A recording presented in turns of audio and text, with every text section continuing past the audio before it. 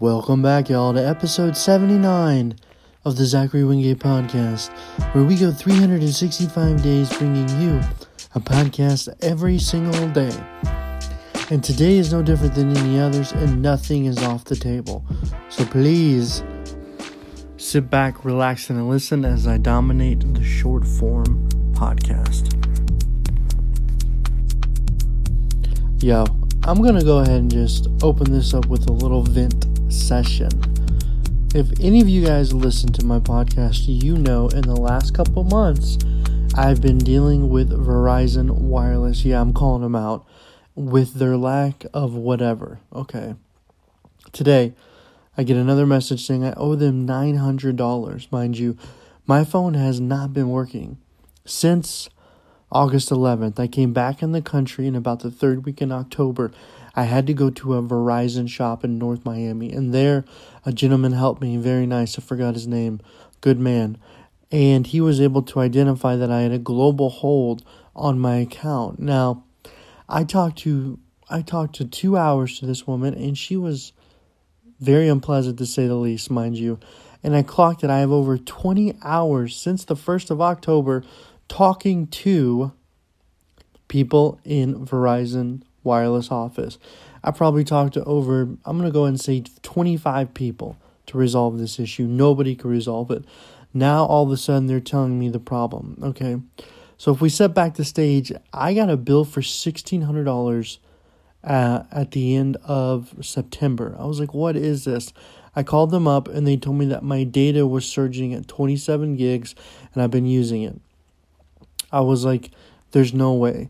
Well, today what they told me is that between the dates of July 22nd to August 11th, I used over 27 gigabytes of data from the normal 5. I was like, no way, and they were trying to prove it.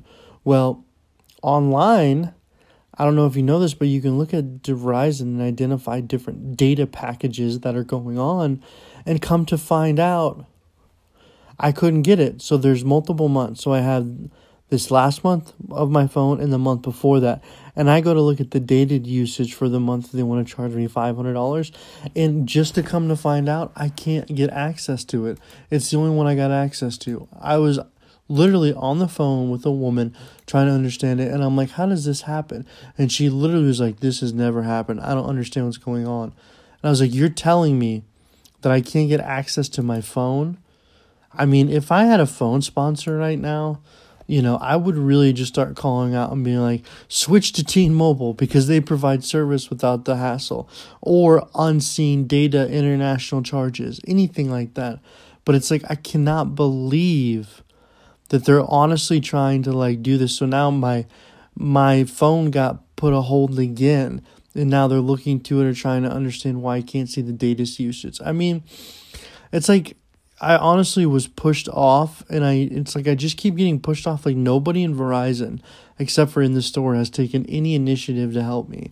And it's like someone told me they're going to call me back at the 18th to identify that there was an issue or do an investigation in the account, and I never received a call. And it's just like, it's one thing after another. It's like I'm trying to get over this, and there's nothing really keeping me at Verizon. So this is me ranting on Verizon. I'm pretty sure Verizon, I'm going to go ahead and say it, is Satan, okay? That's how I feel about them right now and what they're doing. And I'm going to put them out there and call them out, It's like, it's ridiculous. Okay. Next thing on the scale. Boy, I tell you what, today has been an interesting transition with no social media. I've not been checking it, and it really indicated that I do have this need to kind of check it from time to time, and I find myself not checking it. Which is good. I think sometimes what we're really finding is that social media, it can be a dopamine hit. And what's so interesting about these patterns and the dopamine and how you fall into a comfortable, it happens so subtly. I mean, you could just be like, yeah, I'm only checking my phone once a day, to then be like, no, I'm looking at it multiple times and I'm trying to actually focus on something else. And I'm just stunned at how it is. So I went ahead and just said no more. It's like it's really, that is the whole point of it. And if you are not practicing cyber hygiene, social media hygiene, creating healthy boundaries, it can become an obsession. And I think we're really starting to see it. It's like, what are we going to do when, like, you can literally, like, what's going to happen in 25 years when there's issues because of the phone? It's like no telling what it is to have a piece of technology next to your head and your crotch all the time. Already indicating it can have impact. It's like no wonder there's testosterone so low. It's like we're inundated with technology where we just want to look at our screens and not lift heavy stuff. You know what I'm saying? It's like today, though, I did get after it in the workout. And let me tell you, we CrossFit gym, hitting it 7 a.m. And they had this weird workout. It wasn't bad, but it was like doing cardio for 1:30 consistently. And I was on the assault bike, which it just burned them thighs. It's like I popped my knee before on biking, so it felt good. But I mean I popped something with it. It hasn't quite been the same in the last 4 years. Also, after I read the David Goggins book, I got super hype and I ran a lot and I injured myself. I mean, I don't know how many, I don't know how many people read that book and get injured, but I bet it is freaking high because you start like really getting hyped up on yourself. So my advice is if you do read the David Goggins book, he actually has another one coming out, but I digress. Like dial it back like 60% of how crazy you really want to go because that book makes no sense. Like, and when I'm working out, like he had this one scene or this one aspect in the book where he's going through BUD/S and he gets out of BUD/S, which is the Navy SEAL assault training, which is Hell Week. And the dude like breaks his ankles. He has to duct tape him. He has a baby on the way. He was a fat, used to kill insects. And all of a sudden he went through BUD/S. The story's crazy. I suggest reading it. But he got to a point where he got into the next iteration of the training. And like the dude flipped his mind to where he was like totally loving just being miserable. And he literally not terrified, but the instructors were off guard from it. Like, could you imagine flipping a switch so hard that you're terrifying like Navy SEAL instructors? I can't even imagine. But I mean, what was I talking about? Oh yeah, working out. So it's kind of like you get in these little patterns, but the social media thing as well, and then freaking Verizon, I hate them. But what do you do in that situation? You're so helpless. And it's like, what do you're arguing with people over the phone about your phone. And if you go into the Verizon store to talk to them about it, then they call the people in Verizon to talk about your phone. It's like a self-licking ice cream cone with no service or no end. It's like, you can't tell me there's a better way to deal with international data in 2022.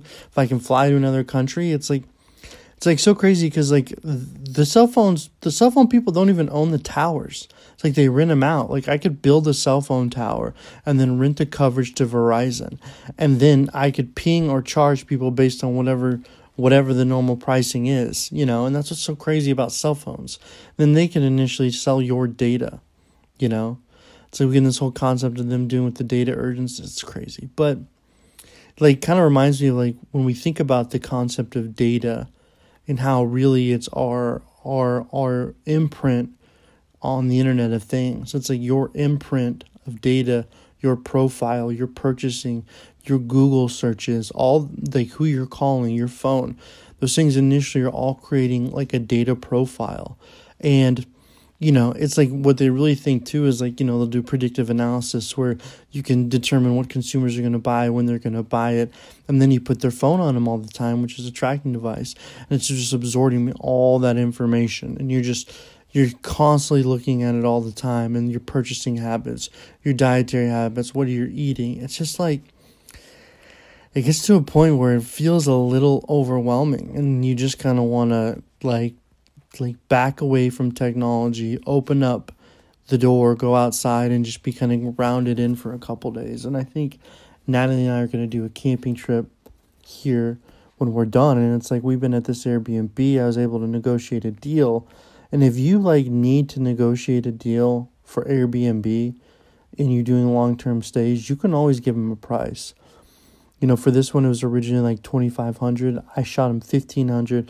We landed on $1,700. So it's like you can do these kind of things whenever you're talking with them to do it. I mean, it is what it is. It's like you feel like, dang, long-term stay, I want to pay for a month. But to go into a home for a couple weeks after you've been traveling and weary, It's really, really helpful. But as we kind of get into it, it's like that transition point, getting into like the holiday season. And another thing that's crazy is I saw this thing about Alex Jones being sued for $2.6 trillion. I mean, like, that's the GDP for France. I mean, that is just like an astronomical amount of money. How is that even possible? It's like, it just seems, I mean, obviously I know what the issue is, but it's like, I mean, I just don't even know how to put that into a tangible number, I mean, it's just like you get into this whole Sandy Hook controversy, and it's just so sad. It's just crazy that he was going off at the handle of it. And I do think there needs to be accountability for it. I mean, you just can't say he's kind of crazy things, but that's where we are right now. It's like the information age is so powerful. And that's what I would dub, ever since, really, in my ultimate opinion, since Obama came into office and he was able to really utilize the aspect of social media. It's like, I think we're in the information age, not necessarily the internet age, but information goes so quickly. It can have such an impact on purchasing, buying, and establishing certain narratives. I mean, it's like, it's unreal what we're subject to. And it's like, if you listen to all the media and everything that was being said every day, you would go crazy. There's just no way to regulate it. But like my ultimate thing would say, just find that balance. Find that balance amongst it all. Find that balance. So we're getting into this episode, and it's like, for the next, we are going to hit episode 80, and then I have 20 more episodes before I hit 100. And to me, like, the 100 podcast episode is a real benchmark. I mean, consistently doing this for 100 days, I mean, that is, I mean, I've done challenges before, but nothing quite like this. And it's really trying to establish that baseline. So please, I mean, sometimes these follows, I'll get like people clicking. I got people all the way from Ghana listening to it, but I'm not really sure if that's a bot or if that's truly people listening, And then on top of it, just finished watching the Bears-Patriots game, and Matt Jones and Bailey Zappa, this quarterback duel. It's like the Bears came out, Justin came out, the quarterback for the Bears, and just played a phenomenal game. It's like, this season's crazy. I mean, you got the Jets who were just balling, right? And then you have the Giants who are playing really, really well. I mean, it's like you have a bunch of teams right now who are 3-3, 2-4, just in the middle of the pack, and then you have Baltimore doing phenomenally well. And you got Kansas City. It's like this season is really interesting. And then you have Houston, which is atrocious at 1-4-1. I mean, you've won as many games as you tied. How is Houston so bad? Like, how can they not get their team on the rails there? And then you got Denver that's just atrocious. I mean, the NFL this year, I mean, there's some standout teams, obviously, but it's anybody's game right now. I mean, it seems like it's a dogfight year, and it's like no telling who's really going to be on top. And you have similar with the SEC, with Alabama losing to Tennessee, okay?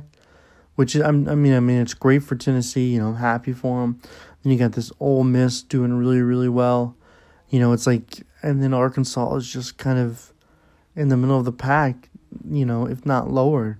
There's such an anticipation for them. So, it's just a multitude of things going through my head. I'm just really, if you haven't noticed, I absorb information, I think, at a high level, or maybe I just remember it really well.